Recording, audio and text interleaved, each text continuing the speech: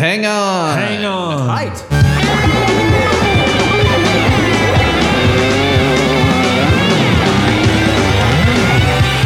This might be a podcast. This might be a podcast. It might be Greg. It might be guest. And it might be Big Mess. Podcast popping in your ear. TMBP's everywhere. We can't be silent. We love they might be giants. And what are we gonna do with those that don't? This might be a podcast. This might be a podcast. This might be a podcast.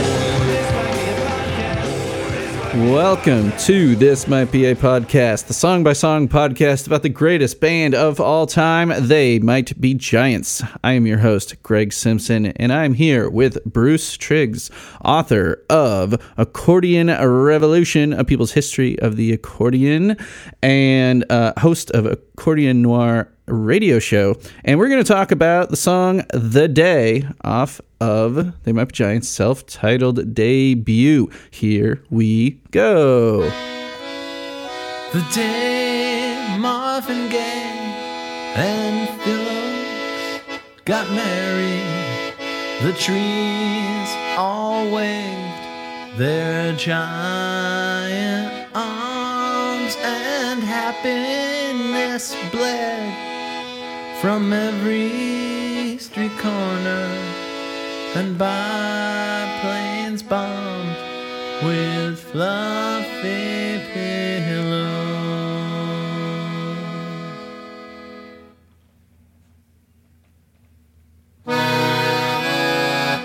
The day Marvin Gaye and Phillips got married. Bruce, hey. Hey, thanks for having me on your show. Yeah, I'm glad to have you on here as a what seems like the premier accordion promoter researcher of North America is what it seems like to me from all I've read about you. Well, yeah, it's kind of the if we've got the world of accordion related podcasts, the Venn diagram of the many accordion related podcasts out there is an overlap, I think, between yours and ours, but Yeah, I'd say so. I wish there were more They Might Be Giant songs with the accordion. They're getting fewer and farther between on their newer albums. But we did a series actually of. We haven't played a lot of Weird Al on our radio show over the years. We haven't played a lot of They Might Be Giants on our show over the years. How dare you? Yes, and well, as you say, they haven't got that many accordion songs really, when we started our show, people asked us whether we would have enough material to maintain a show for any length of time, and that was now 16 years ago. And our play this on the next show file keeps growing and growing and growing, and now I think it's at about 3 months worth of hour-long shows is kind of the choice. Play this on the next show is now 3 months of hour-long shows long. So we could maintain the entire 24 hours a day show for 3 months. So anyways, Nice. there's no scarcity of good accordion music out there. So And, what year was it that your radio show started? We got on the air in 2006 and have been on the air weekly since then. And this is for terrestrial radio, right? So Yes. You're in Vancouver. It's on 100.5 CFRO. Co-op radio in Vancouver, yeah. And it's a little cooperative that is a radio station started in the 1870s by a bunch of hippies. Yes. And as one does, and is maintained as one of the bastions of hippie culture in what is no longer a hippie capital, is now a real estate speculation capital of North America, and the most expensive city to live in North America. Where Vancouver is kind of like the most expensive place to live with the highest rents, combined with abject poverty because we have the most expensive rents. So our neighborhood has 3,000 homeless people and the highest rents. And that's how a society should work, right? Indeed. So let's take care of each other. Kind of relates, I guess, to tonight's song in a way. Oh, so I did a quick search here on. I don't know if you've ever been on the TMBW. This might be a wiki, fan wiki. I did a quick search here for accordion, and for tags, songs that feature the accordion. We've got 130 pages here.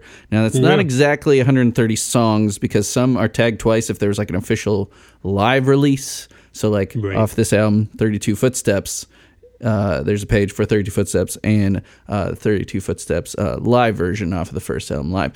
But I think it's safe to say there are over 100 They Might Be Giant songs with accordion. So I think you should maybe, slot some more TMBG time in your radio show. What do you say? I did a really nice interview with John, which was, we had a great conversation. It was very interesting talking with him about his accordion playing and his style, which is quite unique. I'd never really looked at that. In a way, when we started our show, it was kind of a reaction against I'm like a nonconformist. So when I got into accordion, it was sort of, we're not going to play those typical, we're not going to play polkas. We're not going to just play Weird Al. We're going to look at, weird European. We're going to play punk rock. We're going to play avant-garde, whatever. And so when we ended up, I've got like 20,000 accordion songs on my hard drive. And so things kind of roll around, and we end up with much more variety than one think. So what year was this that you talked to John Linnell? Oh, that is a good question. I could check if you want the details, because I can look it up. Yeah, sure. Or ballpark. 2018, they did a show here, and so I interviewed him. Yeah, before their gig here. Very nice. Yeah, and the I Like Fun tour.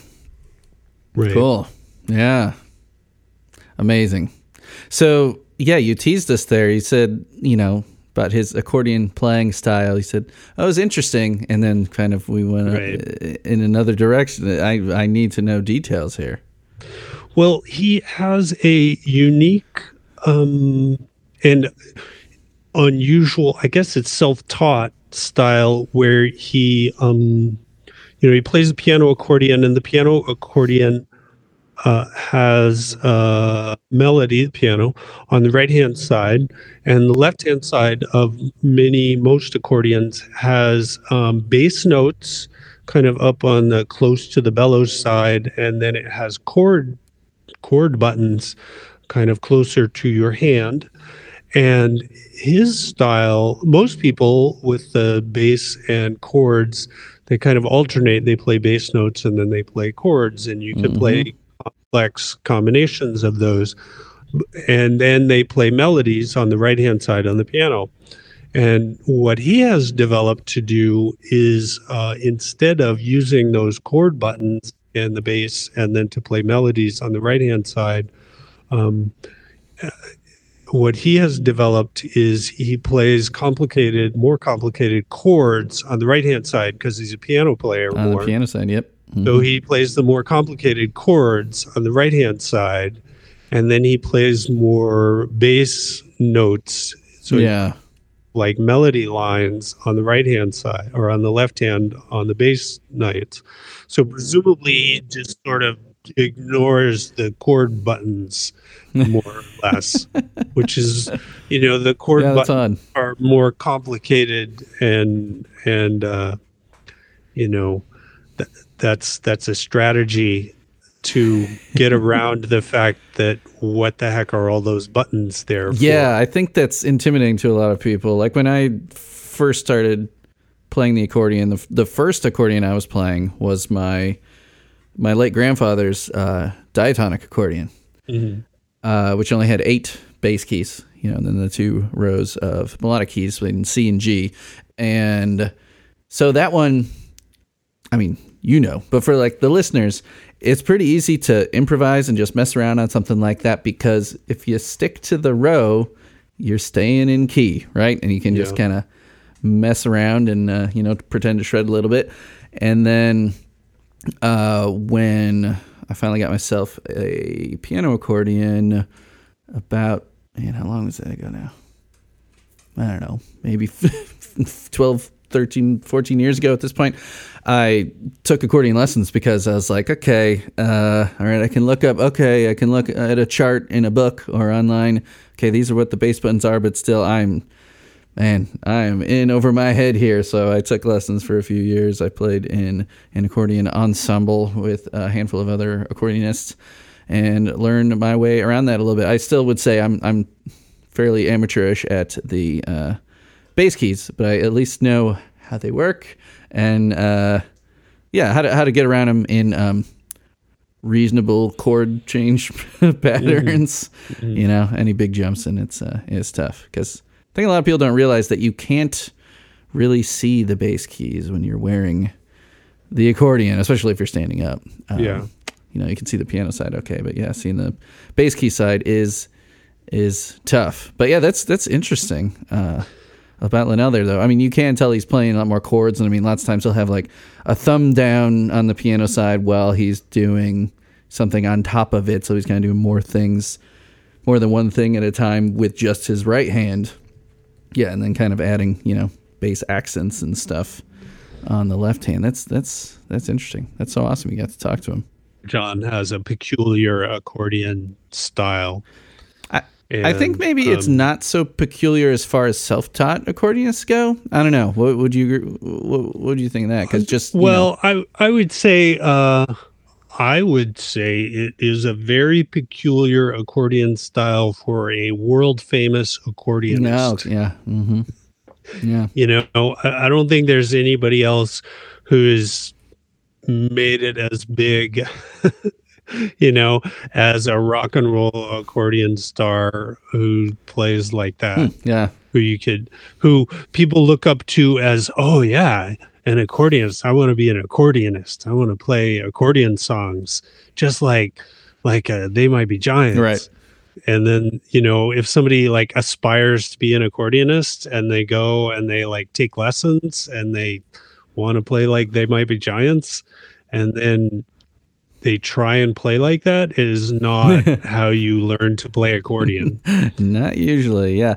I mean, really, Weird Al would be someone to look towards more as traditionally a trained. He can get around the bass keys, man. Weird Al is an accordion player. I interviewed Weird Al this past year, which was quite fun. And I would like to talk to him again. I thought of some questions for him about his relationship with polka. So I hope to talk to him again sometime this year or sometime. I would like to write an article or something about his relationship with traditional polka. Yeah. But yeah, John and his accordion style is kind of an intriguing element of kind of what he does with the accordion. Yeah. And we will get into the accordion on this song shortly. Back to you though, real quick. So Accordion Noir, you started throwing festivals, right? Is this did I see 2008 was the first one? Yeah. 2007, 2008. It started pretty quick. My co-host Rowan Lipkowitz, much more than I sort of set up chairs is my role at the festival. Go do this, I volunteer at the festival and do some publicity. I think I made the first poster. So I do some promotional work and such. But basically other people do all the organizing and have done all the work. Catherine Peterson did organizing of some of the largest of the festivals, bringing people internationally and such. Yeah. What kind of, what kind of crowd are you drawing for something like that? The largest festivals we were getting, I don't even know the numbers. So I tend to just make things up when people ask me questions like that. So it's really bad. Yeah. Millions, thousands is the right number. Okay. What exactly the numbers? Yeah, like I would say 3,000 would be about the right number. That's impressive. Something like that. Impressive. Depending upon the year, we did probably the years that Catherine did the festival. Definitely the years Catherine did the festivals were sort of the biggest, most kind of compact, solid years where we had guests coming internationally. We had folks come from Finland and France and where did some of our other, we had folks come from New York, and basically we had international guests come for some of those 3 years that I believe she did the festival. And we were sort of gearing up to get some nonprofit status and all these kinds of things. And then what happens in a situation like that is you either are able to build up large enough where you get lots of grants and then you can pay your staff, or you don't. And it's that balancing act where either you get lots of grants and then you pay your staff, or you can't get grants because you're trying to pay your staff, and you can't get grants to pay your staff, and so it's hard to get grants to pay the staff, and And COVID has really thrown a wrench into live everything. Have you been able to have a festival recently, like last year, or? We had very DIY festivals. We had some virtual things, which is actually easier to get international things when everything's virtual. You can get people from anywhere, and you just have things online. Right.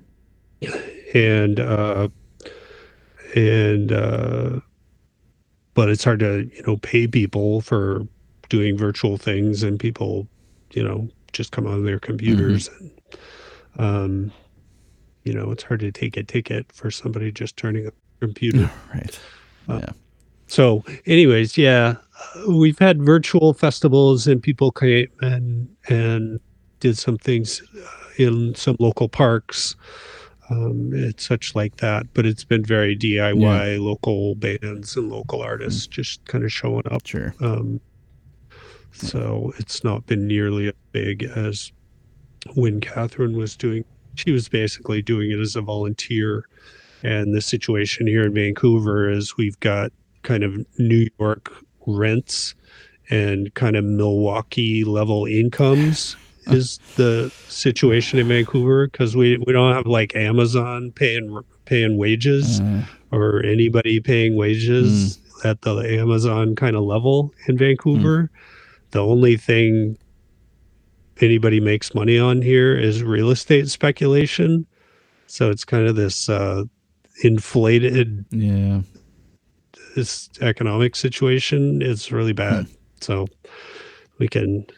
we're at the stage in the party in Vancouver where everybody goes to the kind of trendy party and talks about trendy things, and then at some point everyone starts talking about real estate.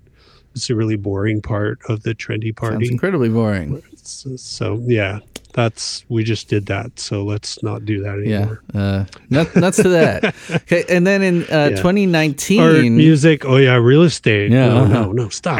Okay. And then in 2019, you published a book called Accordion Revolution: A People's History of the Accordion in North America from the Industrial Revolution to rock and roll. And I would highly recommend this book to anybody. Hey, you can get it on your Kindle for $10, folks. $20 on paperback. Speaking of Amazon, I'm sure there's other probably cooler places you can get it. But tell me about that process, because this seems just like exhaustively researched.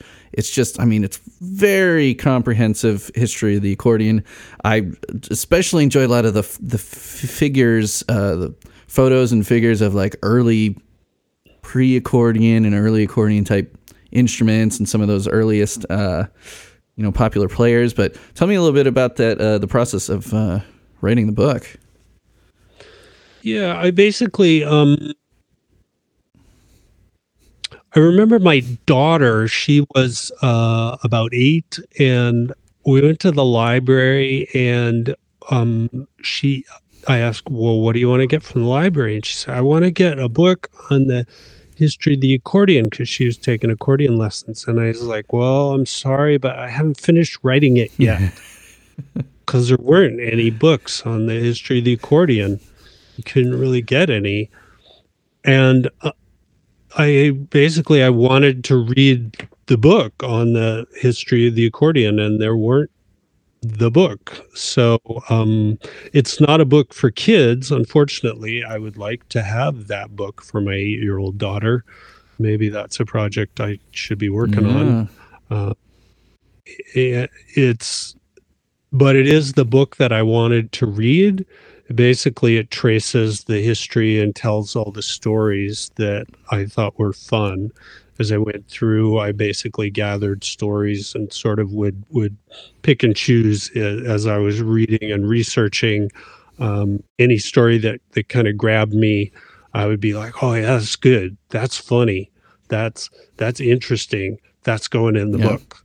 If it was if it was good enough that it had sort of like 2 lines and a kicker, then it was good enough to go in the book. If there was a paragraph and enough, if it was a story that was 3 guys crossed the border and made an illegal recording in order to break the ban on making recordings, and they crossed the border and they told the border guys that they only had $2 worth of magnetic tape. That's all they had of value. Then that was going in the book. That was enough that I could make that into a paragraph. Sure. Yeah. It touches on a lot of areas that I wasn't familiar with at all. I mean, areas like stuff that people normally wouldn't associate with the accordion. I mean, like accordions in jazz music, for example. Like most people would not put those two things together. How long did it take you to write this thing? I mean, how long of a project was this?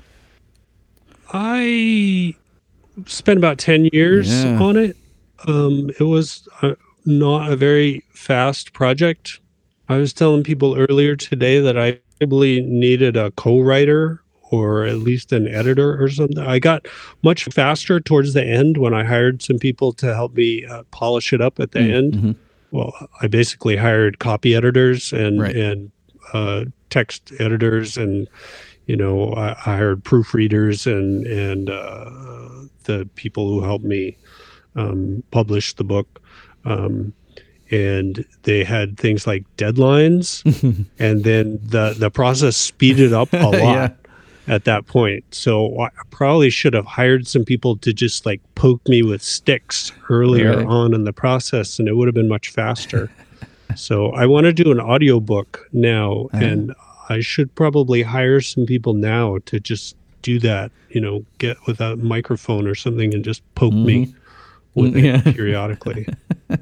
Some kind of, I could hire somebody for just like 10 minutes a week to just come in and poke me with a stick. Yeah, it's funny when you got projects like that going on. Yeah, you'll realize like a couple weeks gone by, and you're like, oh shit. Like for me, it's like an album or something. It's like, oh damn it, I haven't done anything on it this week. Like, and then it's gonna take forever if I'm only doing this much on it, like once a month or something. I mean, come on, yeah, right. So it took me 10 years, but a lot of that was not very efficient 10 years. So I think it did take a lot of research, though, and some of the writing is,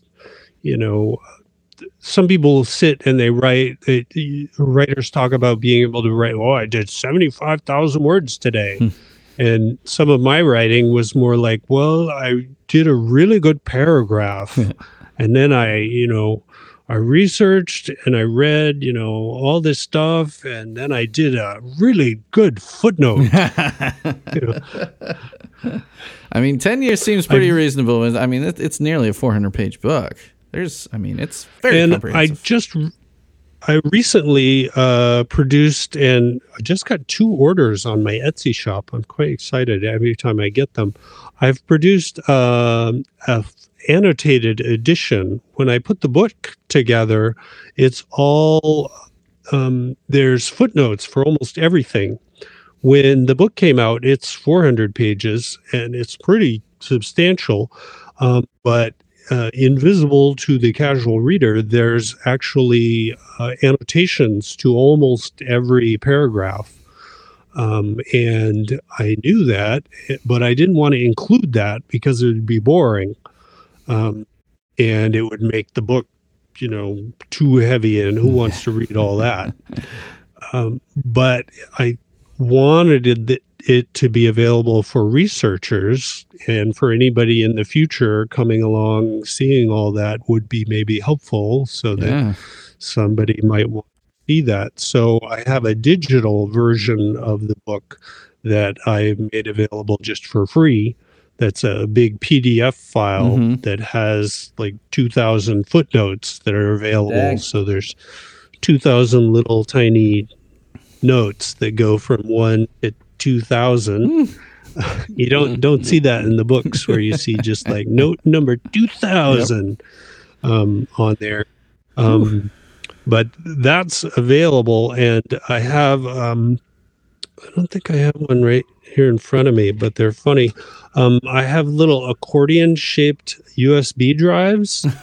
They're little rubber USB drives that stick into, if you have an old USB thing on your computer or somewhere, and the PDF fits onto this USB drive, and I sell those on my Etsy shop, and it's available. The PDF is available for free from my Accordion Revolution website. And can people find your Etsy? I'm assuming it's called Accordion Noir. Would that be correct? It's Accordion Revolution is the name of the website where you can get all my book stuff. All right. But my Etsy shop is linked from there. And you can get the annotated edition of my book there, which has all the footnotes anyone could ever want. But if people want to know where the story of the guys busting over the Mexican border in order to make illegal recordings came from, they can find all that, because all the stories that I tell in the book I got from somewhere. And in books nowadays, you can see people are trying to think of kind of new ways to share the information, and occasionally you'll see people having like endnotes or you'll see some footnotes, and people are kind of struggling with the digital ways. You can you could have notes for everything. And what I realized is, as I was writing, I had my book was on the digital format on my computer, and I realized one day that I had this little button on my writing program that I could make all the footnotes disappear when I printed it and reappear, and I could print it either way. And so at that point I realized, well, I could just print it print a version with all the footnotes and make that available to people who want it, of which so far there have been, like 8. 8 sure, people. Accordion academics, I'm sure they're few and far between, unfortunately. And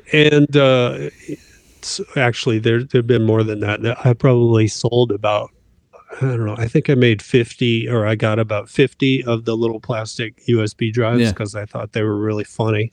I probably sold about 30 of them. I'm not going to get any more. So that's my limited edition. And then the thing is available for free for anybody who's researching.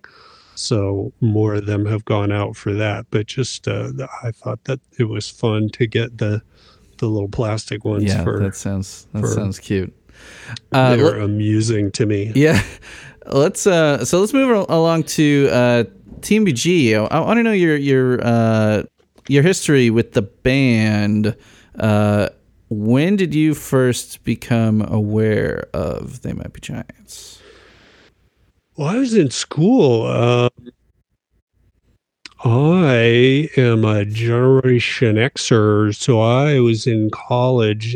Went to undergrad I graduated in 1990 from college, and so I remember seeing They Might Be Giants record in the late 80s, and that was they weren't the first place where the accordion kind of registered with me as, oh, this is actually cool. Mm-hmm. But I was definitely aware that they were one of the bands where the accordion was there. They weren't the one that kind of struck me as like, this is new and different. They along with Weird Al, some of the other ones, they were playing the accordion as the kind of ironic. They were playing the accordion as ironic, I don't know about that. I think not like Weird Al. They were like Weird Al plays the accordion as kind of a shtick thing. Yeah, maybe. And I have like I said, I have an article or something to write about what Weird Al does with the accordion, and that's a separate thing.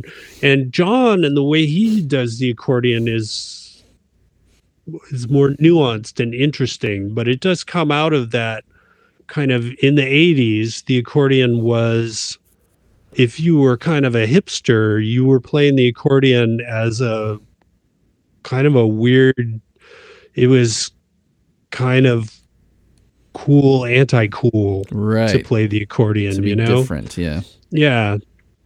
And there were people playing the accordion, and it was like so uncool, it was cool, right, kind of thing.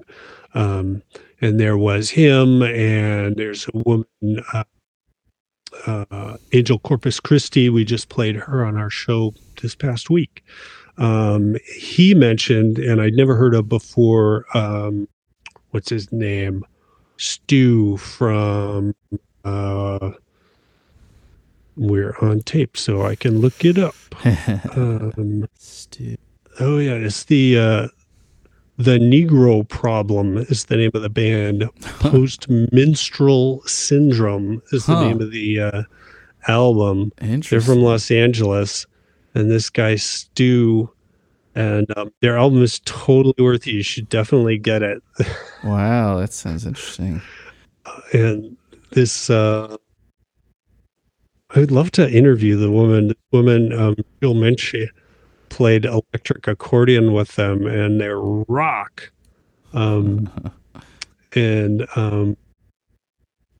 Absolutely worth tracking them down.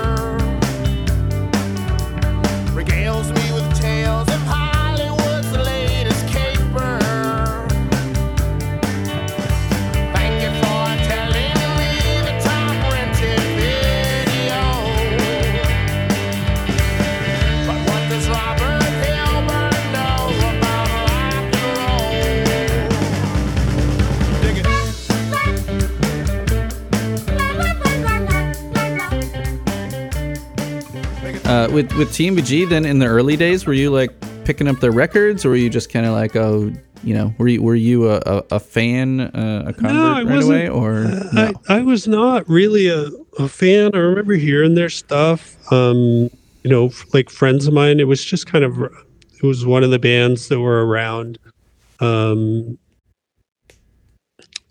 I wasn't a big fan. I just kind of knew their music, probably saw their videos, something like that. Yeah, their first video for "Put Your Hand Inside the Puppet Head," Linnell, it features proudly a Linnell with a gigantic accordion. I'm not sure what the make of it is, but it's huge. And as he's gotten, you know, up in age, his accordions have gotten smaller and smaller because that thing looked heavy as hell. Yeah. And in the "Don't Let's Start" video, they blow up an accordion. Right. Yeah. So I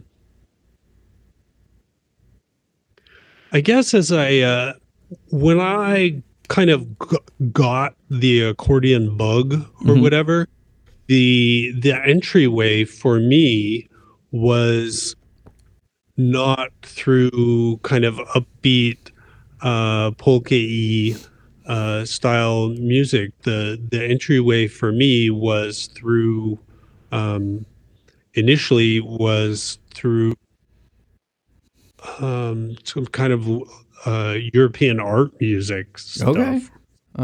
I got music by this group, the Accordion Tribe, and there's a compilation, the Planet Squeezebox, that I have here somewhere. This compilation right here. And that's from the 80s? And it's from the 90s. 90s, yeah. And that was kind of the Planet Squeezebox anthology. Those were, like late 80s was early 90s. I graduated college in the 1990, and that was around the time first heard accordion music that kind of registered in the kind of, oh, I was missing something. I heard a couple of accordion songs or an accordion solo, a reggae song that was suddenly like this new thing. Oh, that's totally unexpected. Yeah. Cool. And then I heard this anthology that had utterly unexpected music that was totally different than, well, it was different than the upbeat ironic. It was different than polka. It was different than all this other stuff. And some of that difference was that it was either like serious melodies, or it was, kind of African influenced world music, or it was some kind of tango thing going on. And it was kind of like as far as it could get from what I had heard before, that was kind of the more interesting it was. So if it was either really noisy punk rock, accordion amplified, distorted noise, it was some kind of classical music accordion way over here, as far as it could get, then that was what was appealing to me because of my sort of innate nonconformity. Yeah. I would say They Might Be Giants are a very non-conforming band, though. I mean, not a lot of people would maybe call them punk outright, but they're definitely punk adjacent. Yeah. And they do plenty of weird stuff that most of the normies don't get, you know? They just it's true. Yeah. It's true. Yeah. And so The Day is off of their first album, and before that, even though it was on their 1985 demo tape. It was on their demo. It was on their demo, so I'm going to drop in the audio for that right here. The oaks got married, the trees all wave their giant arms, and happiness bled from every street corner, and biplanes bombed with fluffy pillows.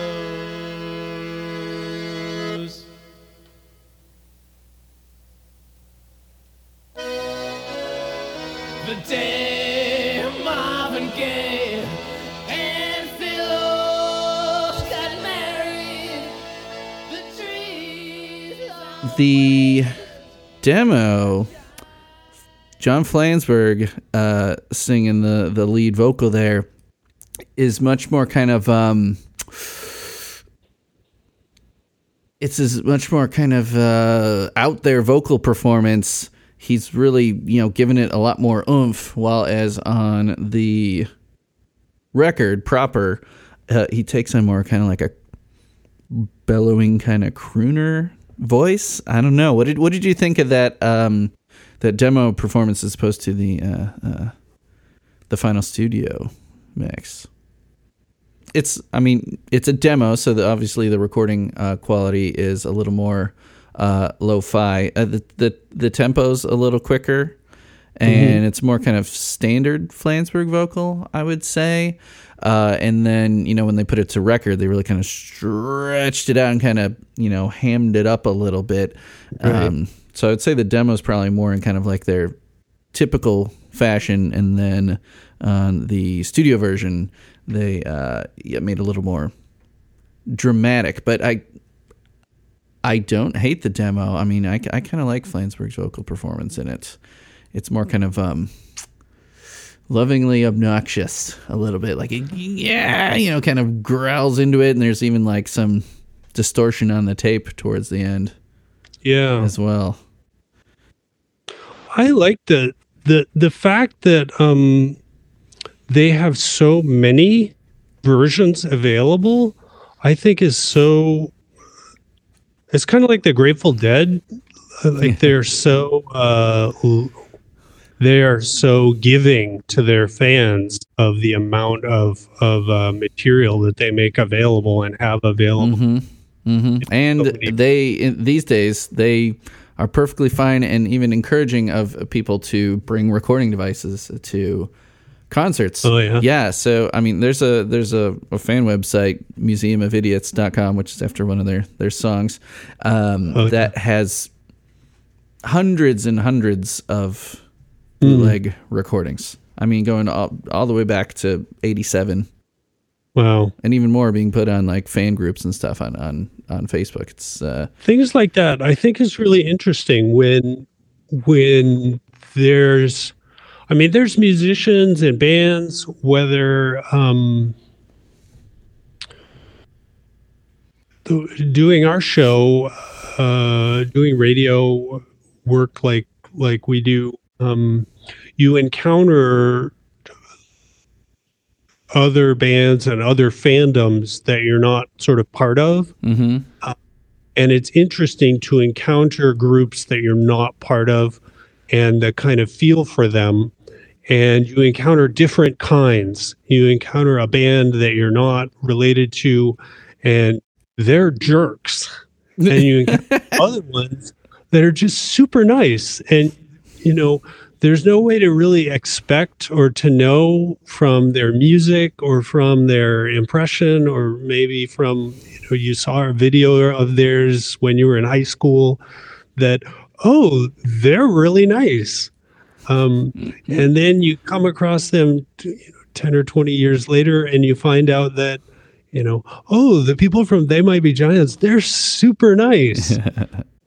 Now everybody finds out that Weird Al is super nice. Yeah. Everybody says that Weird Al is really nice.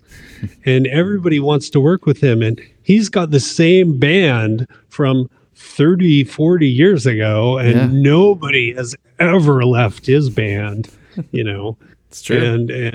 And all those kinds of things that it's quite interesting to learn these things, and you kind of encounter these kind of extra stardom things that are different from the extra artistic or background things about artists or musicians that are just people kind of things. They're not the kind of the I don't know, celebrity things that people think about. Right. Right. Star things. It's more, I like those stories. When I was writing my book, kind of stories that I would grab onto, you know, I love the stories about artists that are the kind of take home, who did the laundry kind of stories. Right.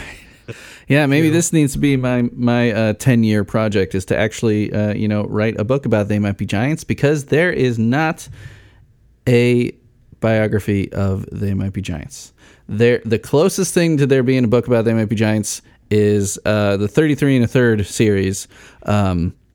There is a book on Flood, and I've had Elizabeth Sandifer and Alex Reed, both the authors of that, have been on the show as well, but there is not like a book on They Might Be Giants. There was a documentary made about them in 2000 called Gigantic, but even that was over 20 years ago. That was halfway through their career at this point. This is their 40th year as a band. So, I mean, you'll read about them, interviews and everything, and but I want more of that stuff. Yeah. And I think that's really worthwhile. I mean, people would buy it for sure. There's a demand. There's all those fans, all those people doing websites or trading tapes. And if they're willing to talk to you, they're who did the laundry. Yeah. That's important stuff. People want to know. I've been trying to get them on the show, but they have a thing about fan projects. I don't know. Maybe I seem like a crazy person, but if it was, you've got a show about the accordion, that's one thing, and but for them to come on, I mean, I think maybe they'd think like it's definitely, helping me, for my show more than maybe me projecting them to a new audience, because people listening to my podcast are already fans of They Might Be Giants. So, but I have been in talk with their, I've talked with their management about other stuff. I've had Danny Weinkoff, their bass player, on. I've had Marty Biller, their drummer, on. I've had people that played horns with them, people that have done music videos for them, all these, and these, people in their orbit, but not the Johns. Anyway, so the Day was on that 1985 demo tape, but there is one record of it being played even before that, July 10th of 1983. Now, there's not a recording of that, but I mean, obviously, very early in the band's career. It was 83 when they started calling themselves They Might Be Giants, while the Johns were doing music the year before that as well. 83 was the first year they were calling themselves They Might Be Giants. But there is a list of songs that their old producer had found that has this actually listed as Marvin Gaye as the name of the song, but it is this song. So there's probably some undocumented instances of them playing that song, but according to the wiki, it's only been played 19 times, which is not very much for how long they've been around. So then it made it as the closing track on their debut self-titled record, the Pink Album, as referred to by fans. And what are your thoughts on, well, as the accordion guy, what are your thoughts on the accordion part in this song? I mean, it's accordion and vocal. What are your thoughts on the accordion in this song?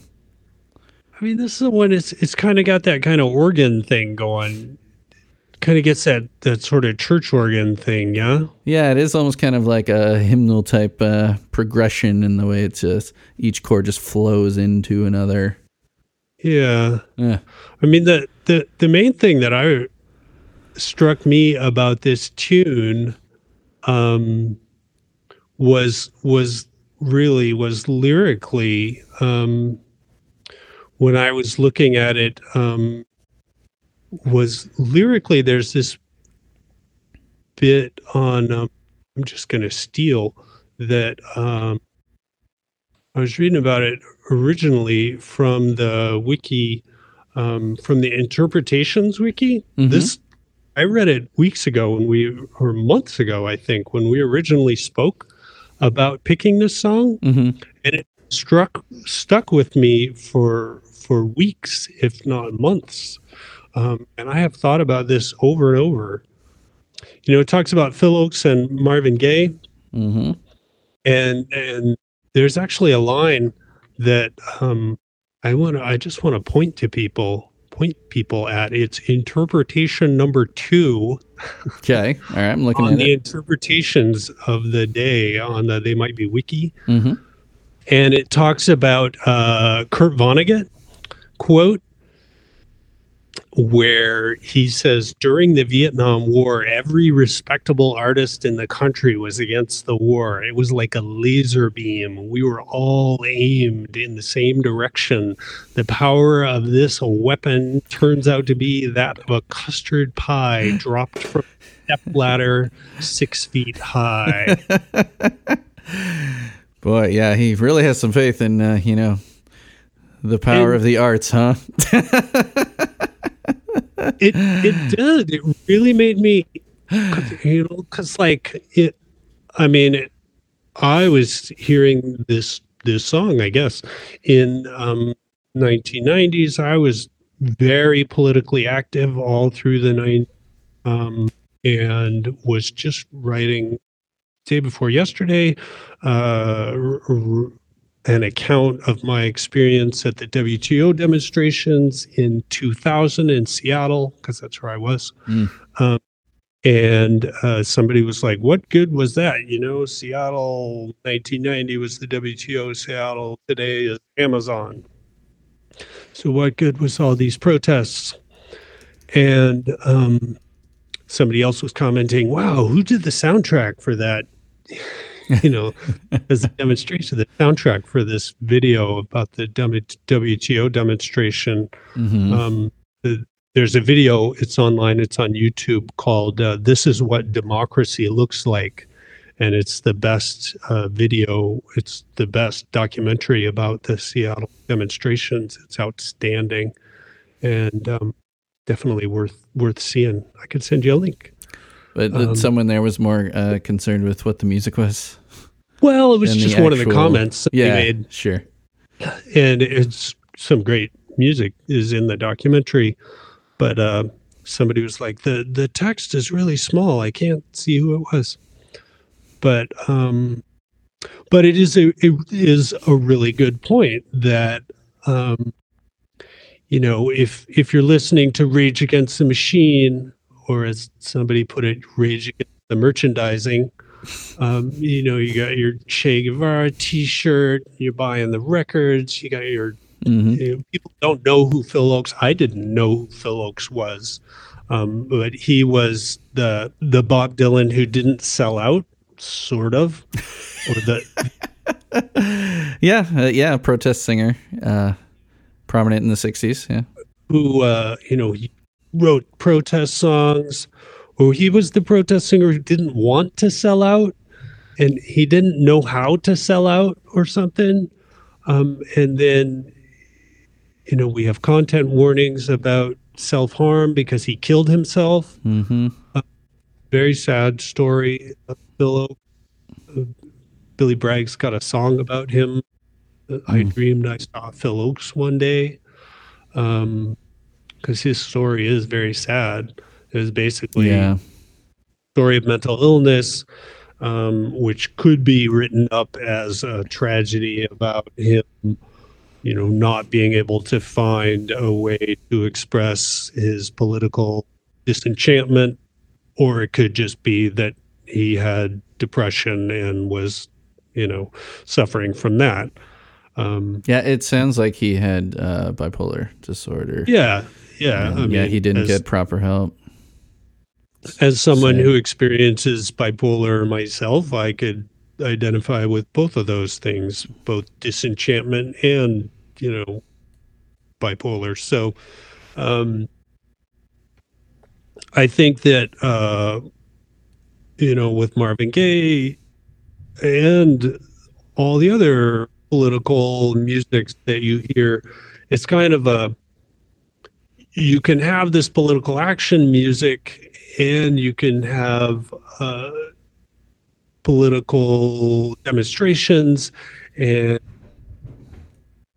if you have big organizing and you have social action inspiration with music and arts and all these things, I think it's really important to not have just the arts, to not think I'm going to wear a t-shirt and that's going to be right the answer. That's not I'm just going to buy the album. Right. I'm going to buy this record and I'm going to play that album and silently in my room, and that's going to solve, I'm going to buy the single and that's going to be, or I'm going to buy a record, buy a used album that was a fundraiser 25 years ago,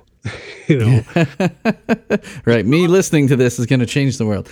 Yeah.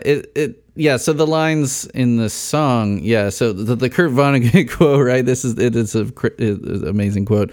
Yeah. The power of the weapon is that of a custard pie dropped from a step ladder 6 feet high. So what this person was relating it to was the lines, happiness bled from every street corner, and biplanes bombed with fluffy pillows. So these things it's like a violent image, bleeding. Happiness is bleeding. So you've got a happy thing, you've got a violent thing. And then fluffy pillows, pleasant, right? Biplanes bombing with fluffy pillows. So I think that's a very apt quote for that person to find, and a very solid interpretation here, because when you just listen to it, like on the surface, you're like, oh, this is, it's just nonsense, right? Yeah. But it's not usually, that's not the case with They Might Be Giants for the most case. I mean, that's what makes for such good podcasts, is that there's digging to do. So I think, you're right. That's the relation there, is that, Marvin Gaye protested a lot against, civil injustices, racial injustices, and also met a tragic end, shot and killed by his father. And I also realized that this song, if it was performed in 83, written in 83, right, it would have been very shortly before Marvin Gaye actually passed. He died April 1st of 1984. So this song was... So it was actually written before he was killed. Yeah. Yeah. So when did Phil Ochs die? 1976. Okay. So he was 35 years old. Marvin Gaye was 44 years old. So both died young, tragically. Both were involved with but interesting civil rights. that he would have died after the song was written. Yeah. But yeah, like any kind of mention of artists like that gets people to listen to them, it sort of doesn't matter anything else that anybody says. Get those names out there. That's good. Yeah. Yeah, and so the day Marvin Gaye and Phil Ochs got married, get everybody to go listen to What's Going On. And, yes. Stop the podcast, go listen to that, and get everybody to go listen to Phil Ochs sing his what's the record everybody should go listen to, the Draft Dodger Rag. Mm-hmm. Yeah. Mother, there's too many of you crying. Brother, there's far too many of you dying. We've got to find a way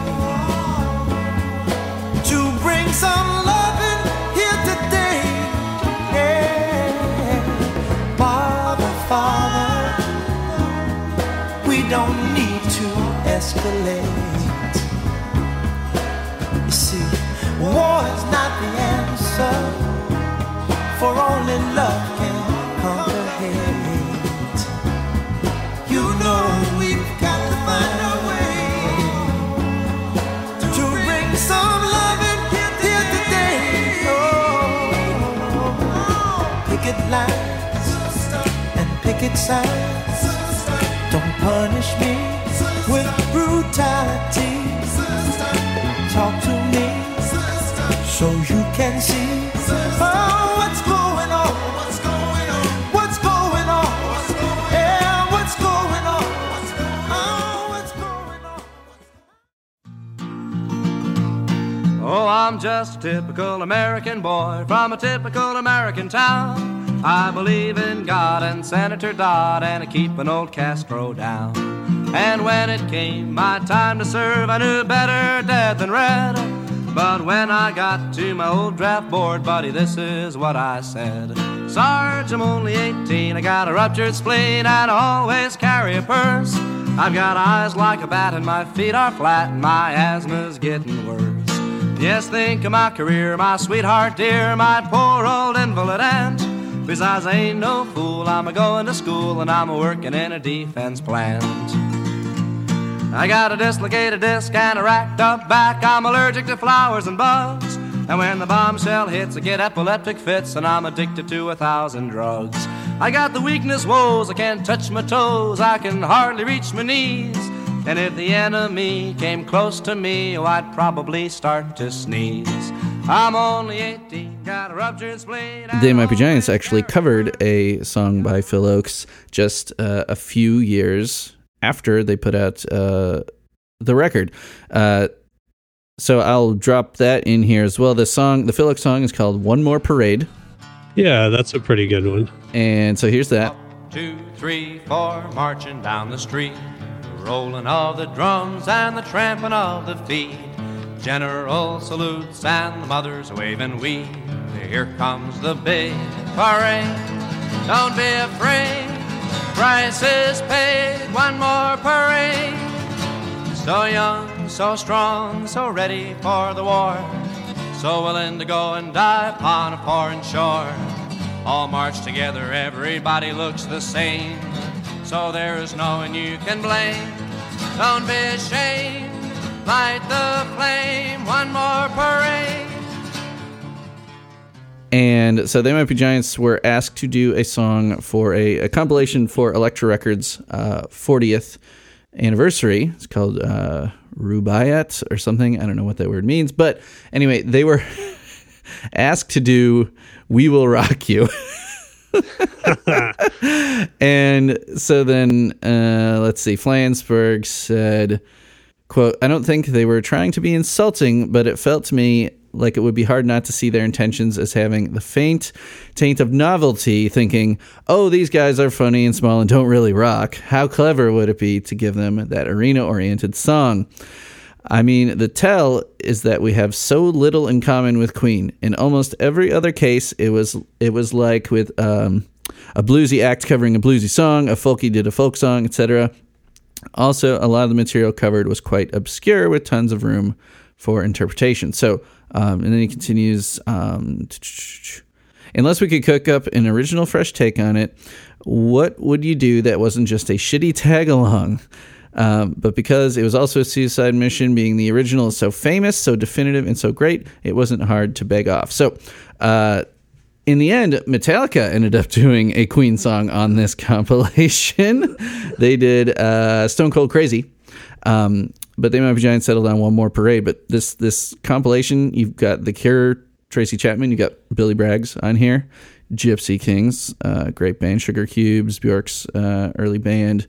I mean, a lot of good stuff on here. Happy Mondays, 10,000 Maniacs, Jackson Browne, Linda Ronstadt. So They Might Be Giants are among them here, and they do the song One More Parade by Phil Ochs. So I will drop their cover in right here.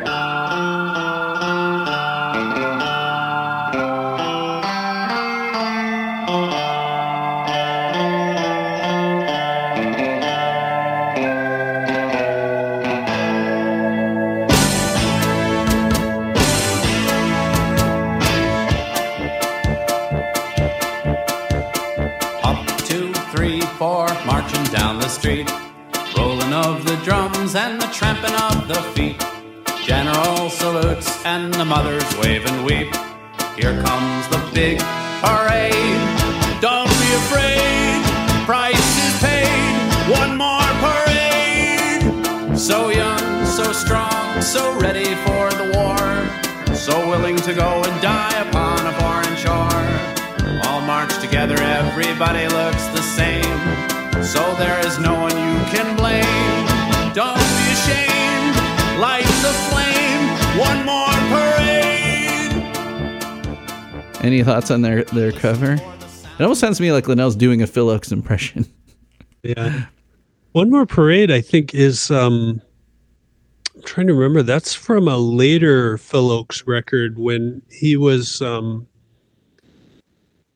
he got signed to Elektra later in his career, because early on his first couple of records are on, gosh, it's been a long time since I listened to him.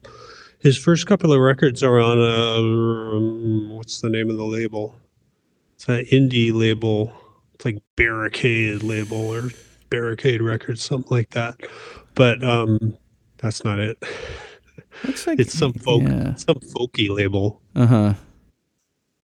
Yeah, he later put stuff out on Elektra, actually, in Columbia. Yeah, he had let's see, Phil Ochs, A&M. He's been on a lot of labels here. Labels.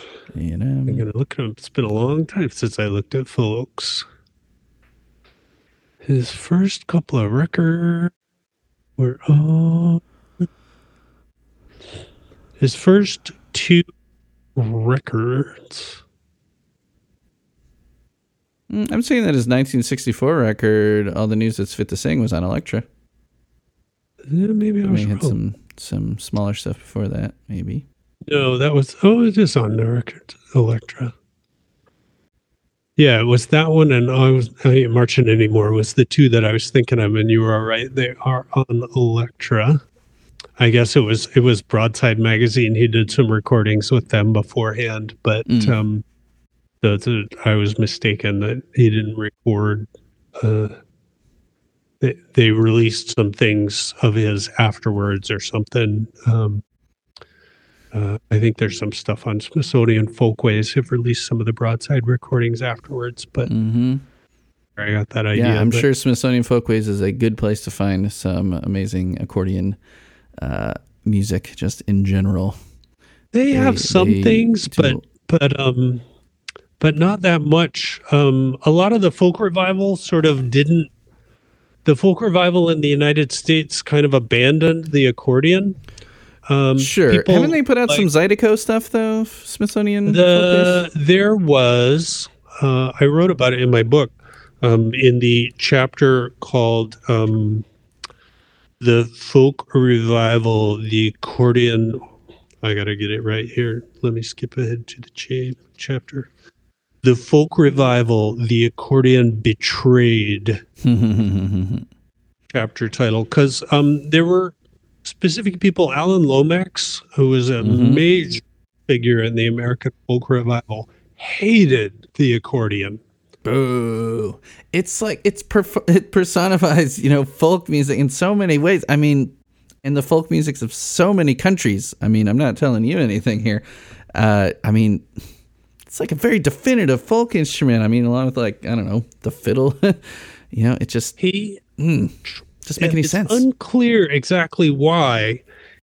Some other figures in the folk revival, like Chris Straswitz from Arhoolie Records, he was from Austria, and he came over, and Arhoolie released all this accordion music.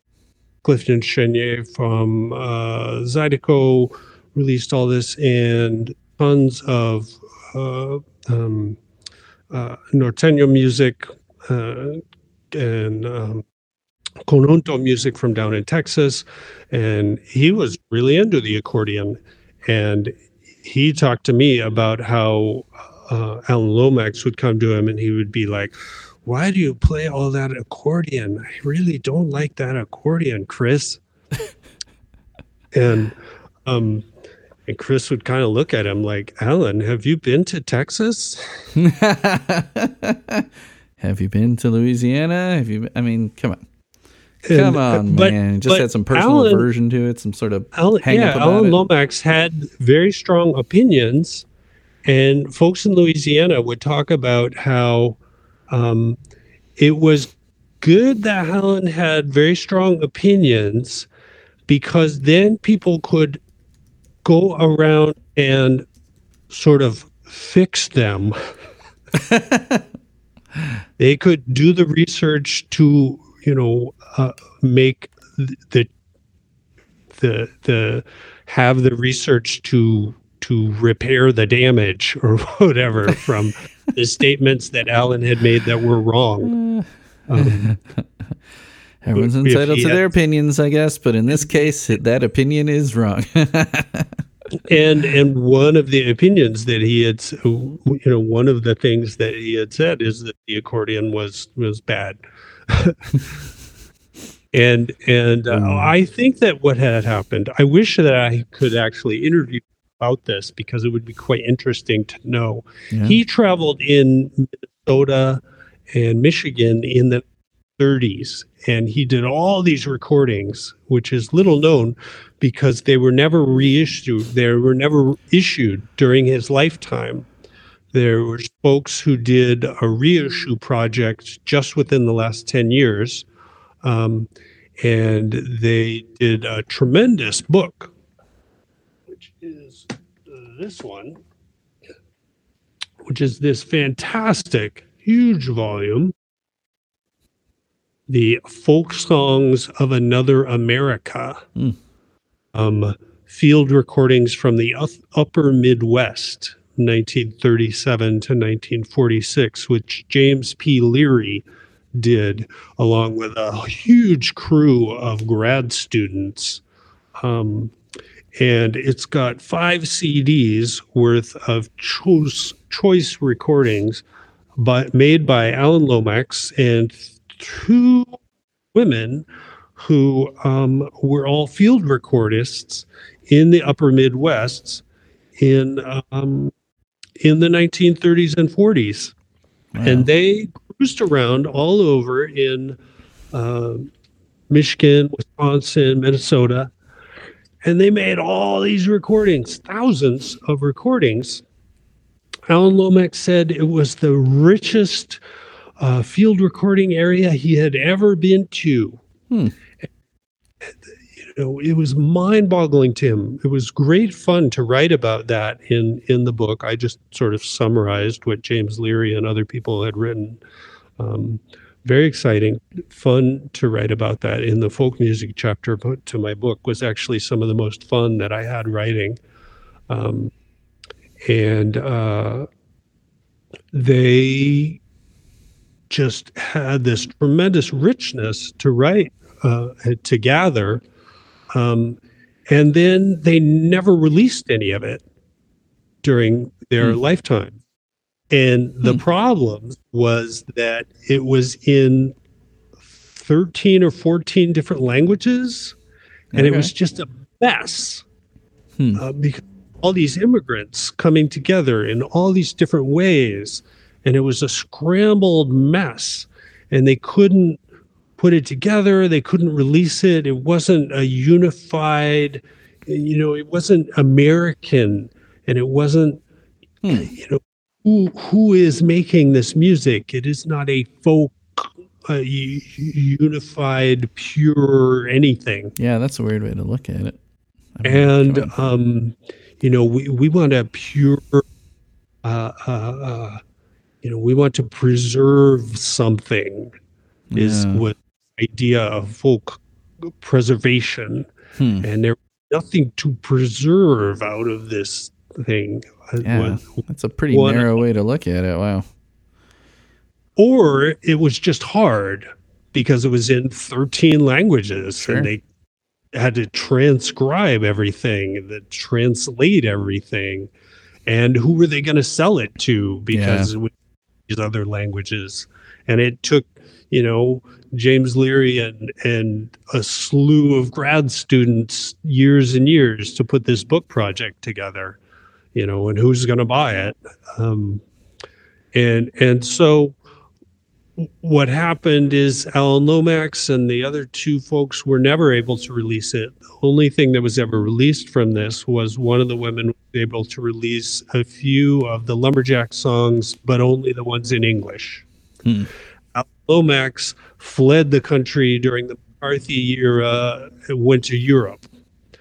In Europe, he encountered all these people who were really upset that the accordion was taking over for the traditional fiddle tunes and of taking over space where the fiddles and the bagpipes had occupied. And the accordions at the time were less capable of playing some of the tunes that the fiddles and bagpipes played, because you couldn't tune the accordions to all the different modes that the fiddles and bagpipes played.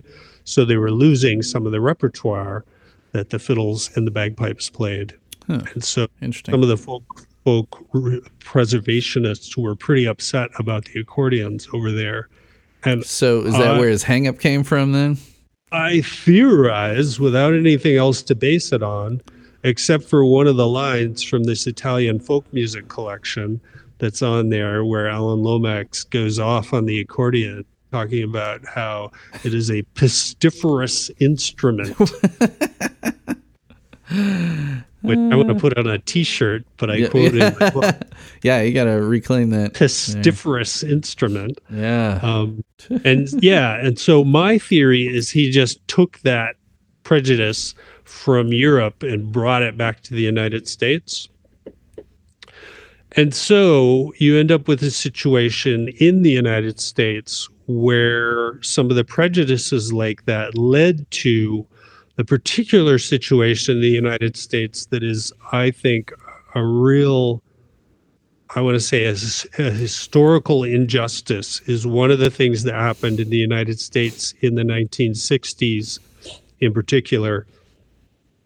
Really earlier than that, in the 1950s and the 1960s, was the chance, and a little later, there was the last opportunity to preserve the English-speaking African-American accordion tradition, where Leadbelly and other African-American accordionists who were English language speakers, who all over the South represented a tradition of Black accordion players that went back to the time of pre-emancipation, who played accordion at square dances along with fiddle players in the Black string bands.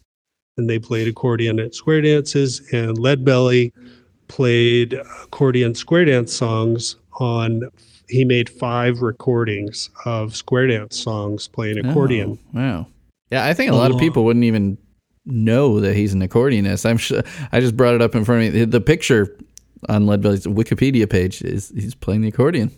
And he made, again, me with numbers, I'm going to say 500. He made hundreds of guitar recordings on the 12-string guitar that he picked up from a Mexican guy on the border in Mexico.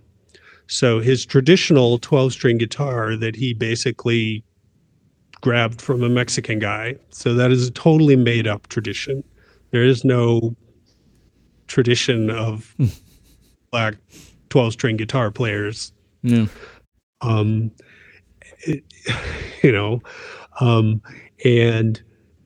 that is the tradition that everyone recorded him playing. There is this tradition he learned as a 9-year-old. In 1909, his first instrument was an accordion. He played on these square dances, and nobody ever sat down and interviewed him about his first instrument that he played at these square dances. And he sat down and said, could you play us a set of what it sounded like when you played this instrument? And what it sounded like, could you do like a set of square dances for us? and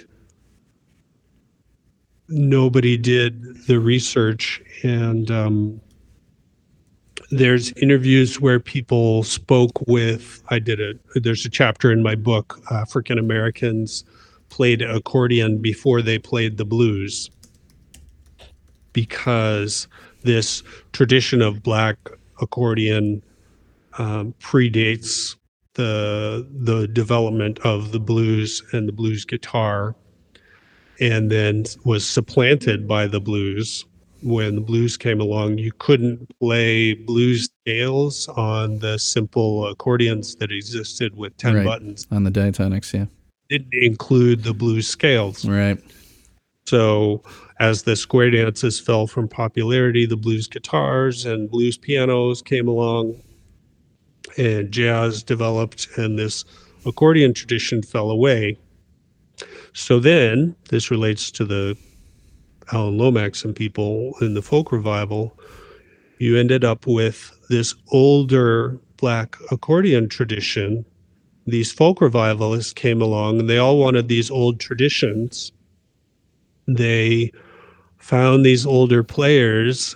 If they saw an old guy playing accordion and an old guy playing guitar, they ignored the old guy playing accordion, and they grabbed the old guy playing guitar. And by doing so, they were ignoring the older tradition.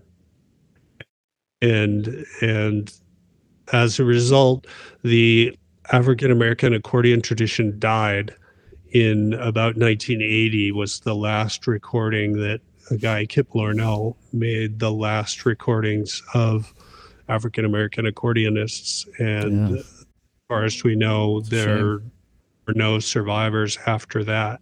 So I wanted to drop in for people here that haven't heard Lead Belly play the accordion, which is most of us.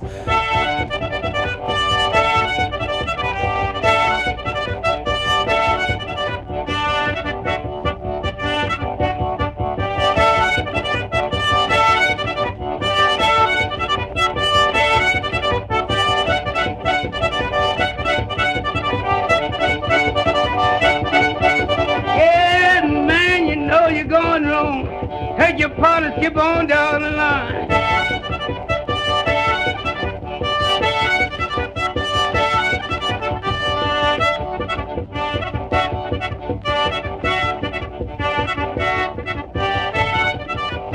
Louder when you open your door, louder when you open your door, louder, louder, louder, louder, louder, louder, louder, louder, louder when you open your door, louder when you open your door.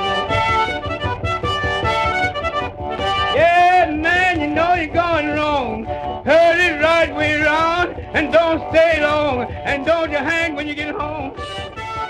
Back to Team BG here. Yeah, I was just looking at the chord progression again real quick. It's a very accordion-friendly chord progression. Now, it's hard to say who wrote this song, if necessarily John Flansburgh singing it, if he's the one that wrote it. It's a very guitar-friendly key. With the primary chords just being E, A, and B. But that also happens to be a very nice accordion key for the bass notes. And you've got some little walking parts, but primarily it's just E, A, E, B. And so you've got, like, the first half of the song, it sounds like what you're saying, it sounds like he's playing all on the right hand, chords on the right hand. And then the second time through, as they ham it up more, you can hear the bass keys coming in there. It gets thicker. Maybe he changes his, the reed setting on his accordion. But a very, if someone picks up, there are a lot of people that pick up the accordion because of They Might Be Giants.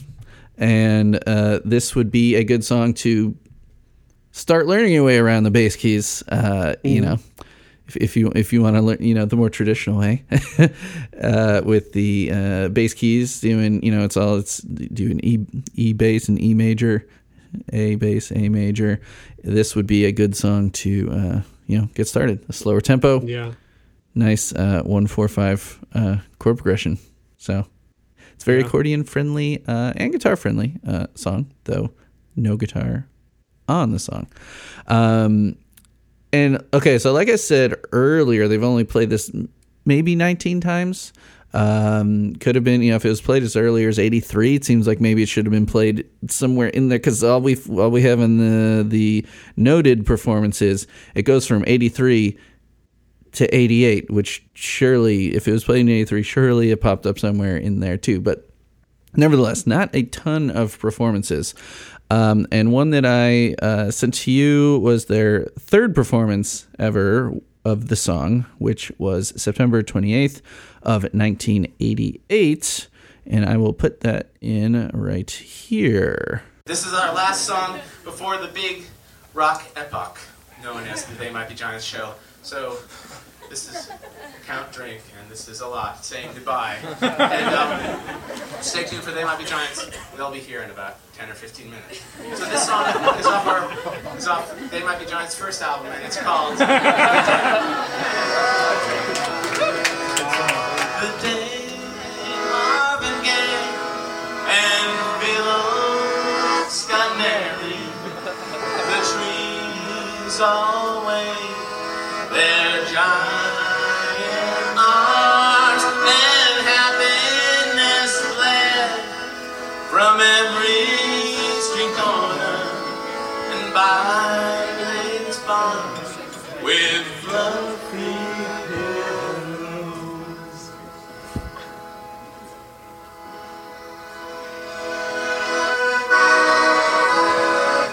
The day Marvin Gaye and Phillips got married, the trees all wave their giant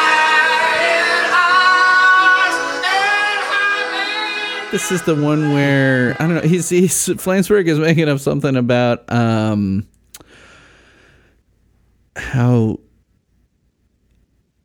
they're not They Might Be Giants. He's like, this is our last song before They Might Be Giants take the stage, and here's a song that's on They Might Be Giants' first album. I don't know, the crowd is all laughing at him. I'm not sure what his whole what the shtick was there, but like they were their own opening band or something like that. Yeah, and even though the song had only been out on record proper for 2 years, there's like, you can hear people singing along and stuff like that. Yeah. It's a pretty good performance there. Now the next one we've got jumping all the way to 2005, New Year's Eve of 2005 into 2006, in a venue called North 6 in New York City. This one's notable because you're going to hear the full band playing on it, and he's used the accordion in favor of the organ for this particular performance. So I'm going to drop that one in here.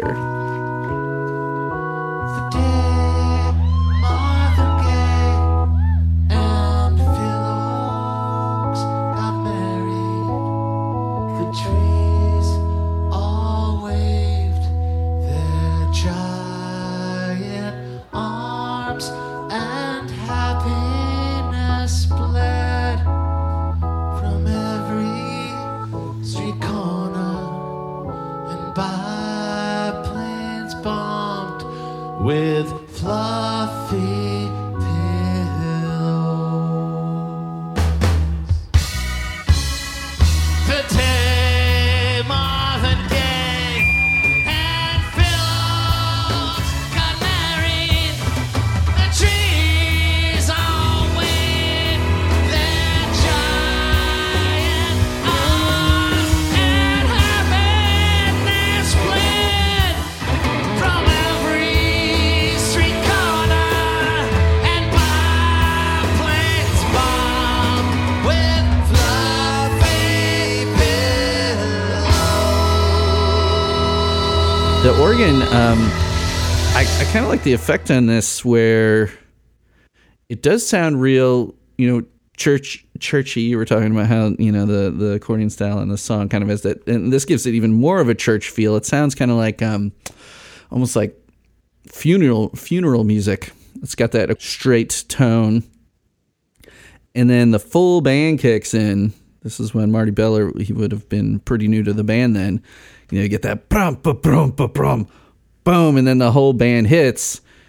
and he changes the organ tone to get this big vibrato in it, kind of that more of like going from like more of a funeral tune to like big gospel number, and the electric guitar starts swelling in at that point. What did you think of that version? So much different than the record. It's sort of it's kind of like camp gospel instead of gospel camp. Okay.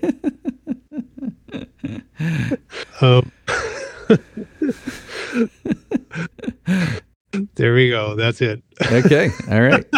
And then let's see, for a more modern performance. So they haven't played it since 2015, but the recording I'm going to play here is 2013, which was an officially released live version on an album called First Album Live, which is just a digital live only album, them playing the entire first album. So I will put that in here. So this is the last song from our first album that we'll be performing tonight. This, in 1986, was a song from the future. That's right.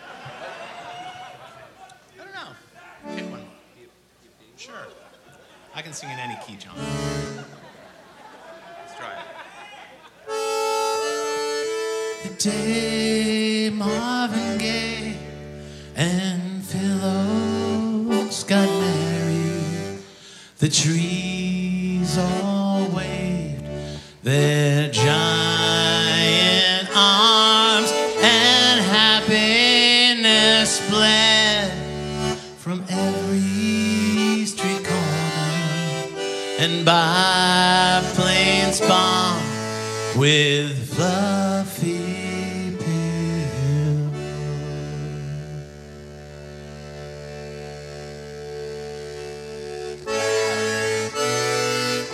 The day Marvin Gaye and Phil Oakes got married, the trees all waved their giant. Okay, he said this song in 1986 was a song from the future. Yeah.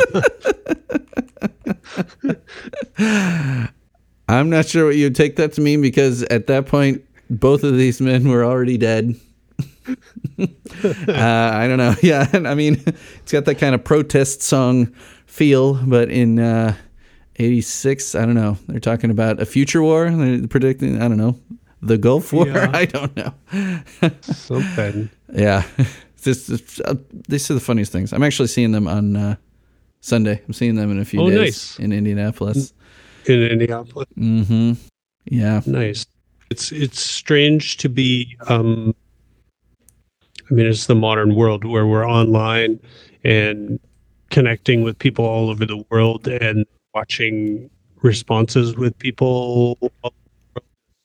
Like bands or things are happening and people are touring, and you're kind of becoming aware of where people are as a band is touring. It's like, oh, I'm going to see so-and-so. And just, oh, you must be there. Yeah. I know. It's you're not quite aware of where people are geographically, except when they say, oh, I'm here. Oh, that means they're there and you must be too. Right. Yeah. It's crazy how much this podcast has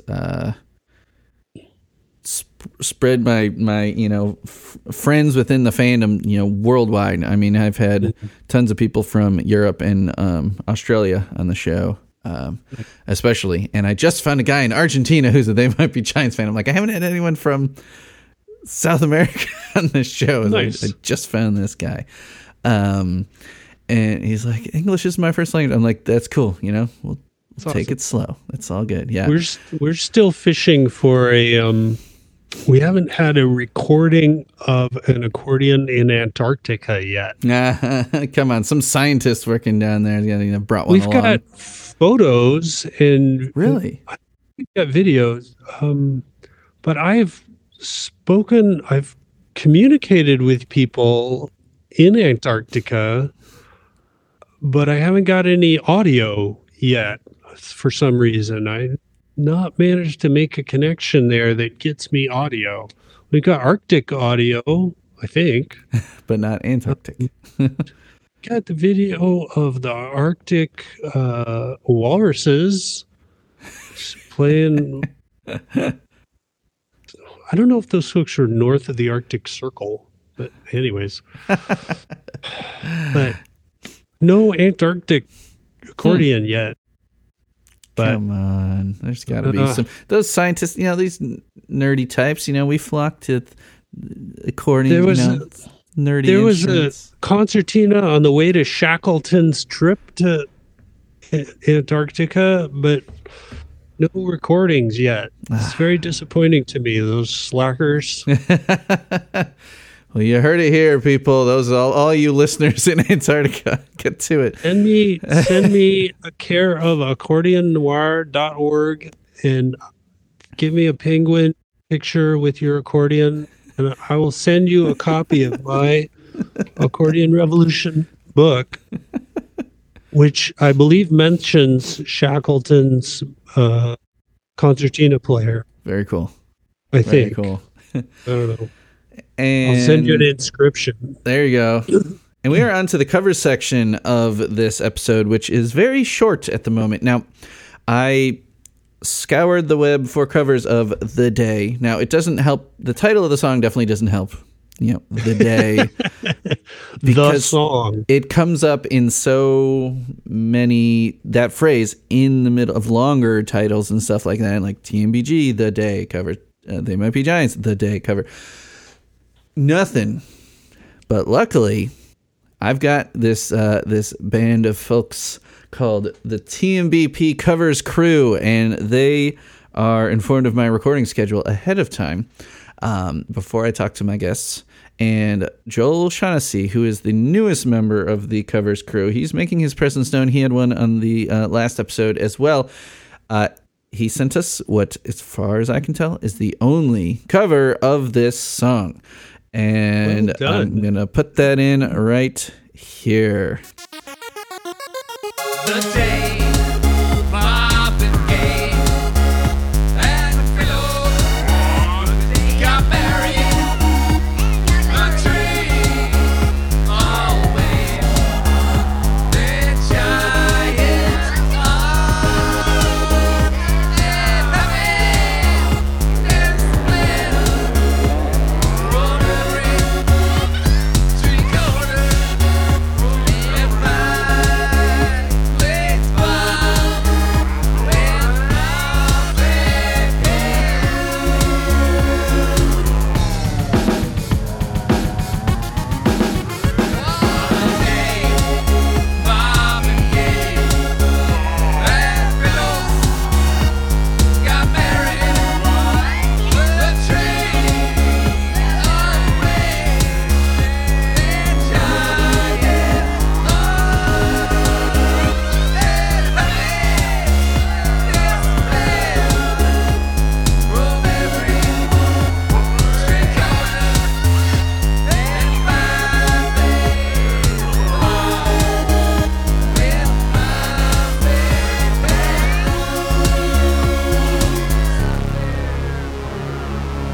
What did you think of Joel's take on The Day?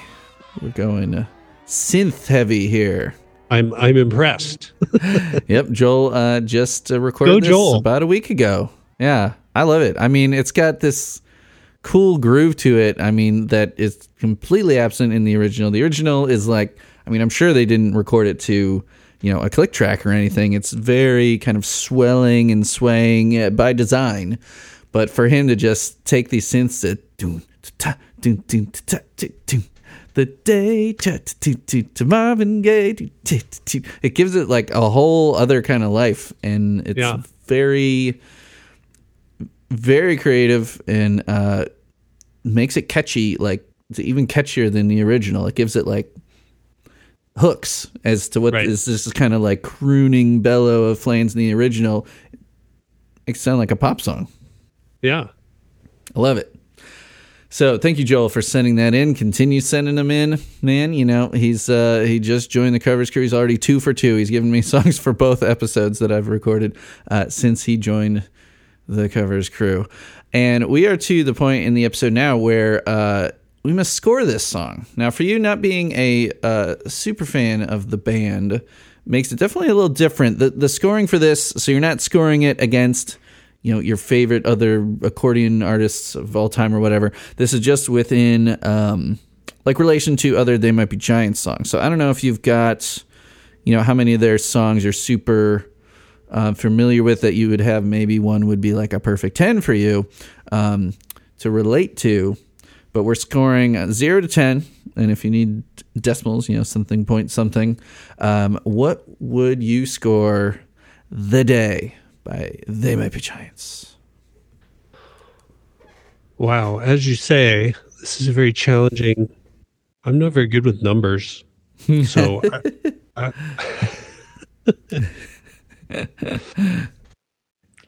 or I'm not very good with numbers, so I want to think of something funny, and I can't think of anything funny right now. I give it a 666. It's the devil's music. This accordion. It's the devil's plaything.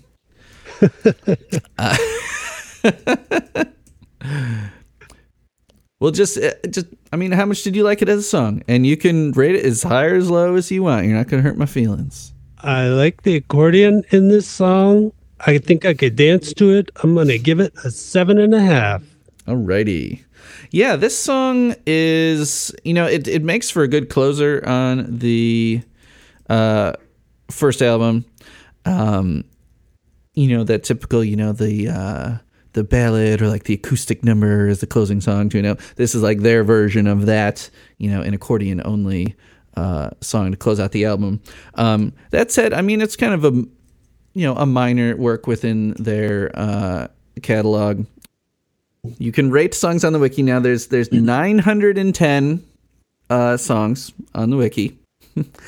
This is at number 824. Ouch! That is incredibly low. That is not a very high rating. No. So among the accordion songs, though. Oh, well, there's plenty that are a ton higher. Let's see. Did I close that tab? No. Yeah, songs that feature the accordion. We've got, the song Dr. Worm. I'm not sure if you've heard that one. I think the accordion is featured very prominently in that music video. I think Dr. you'd like Worm that one. would certainly be high on the list. Yes, Dr. Worm is very high. It is certainly, like, if we did a rating of just the accordion songs, that would be, I think, what the separate rating system that I would be interested in.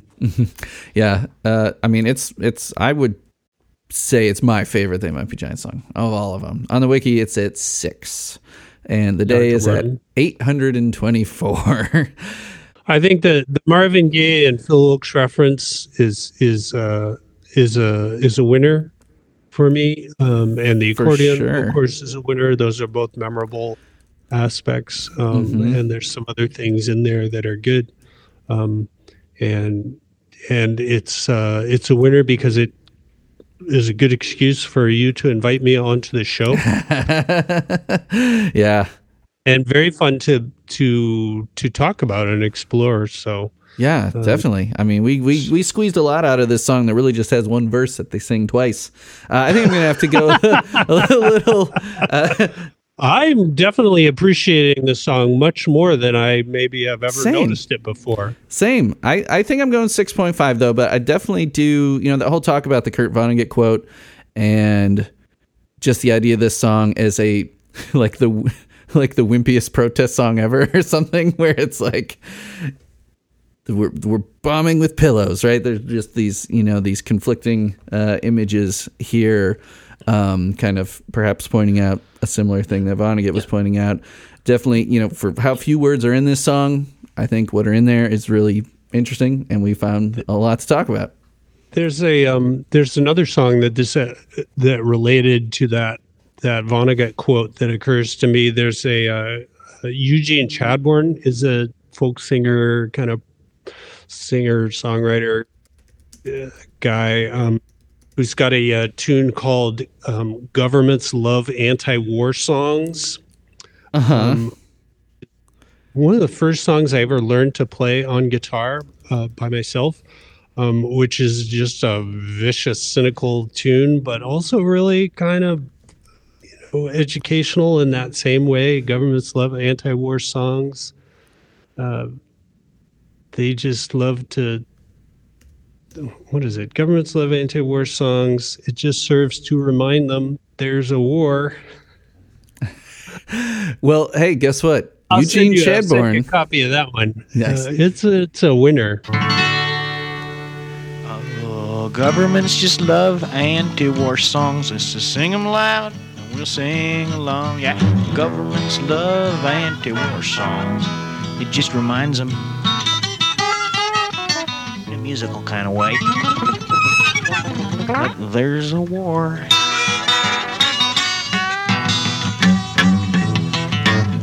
Department of Defense loves protest songs. They put them on the Muzak system. They love the sarcastic lyrics. Listen for the rhymes of wisdom. The louder the volume, the better. Just makes them feel stronger to hear the voices that would be stilled if their weapons and wars were no longer.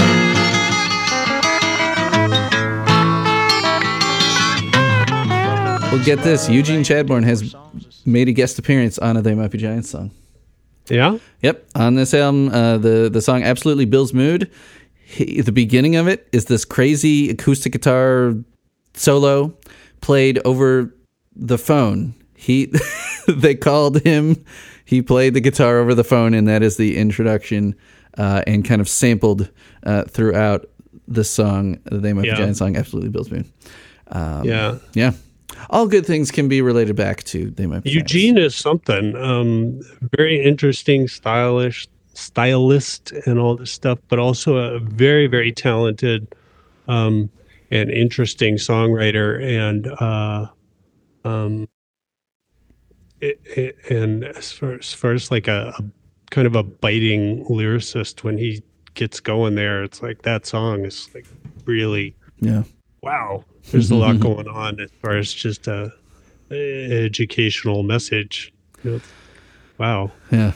So to wrap things up, the plug section, we've talked about your book quite a bit. People should go and grab yourself a copy of Accordion Revolution, where fine books are sold, and your radio show, and that's still it's on on Wednesdays, right? But can people listen to it like at any time streaming? Can it be found like after the fact? Our show, it's available on all the podcast places, Accordion Noir, or you can go to our own website, which if you go to accordionnoir.org, that will take you to our podcast site. My book is available if you search for accordionrevolution.com. That will take you again to sources for my book, and it is available on all the book availability places. So thank you for having me on here. Yeah, thanks for coming on. That's it's super cool to have all sorts of different folks. It seems like I'd like to sometimes not talk, to talk to someone who's not as much of a dork about They Might Be Giants as I am, someone who's coming at it from another, specialty, another angle, and it's rare that I get to talk to people that are so fluent in accordion talk, So being able to get into that nitty gritty was super fun. So I appreciate you coming on, Bruce. Thanks so much. Yeah.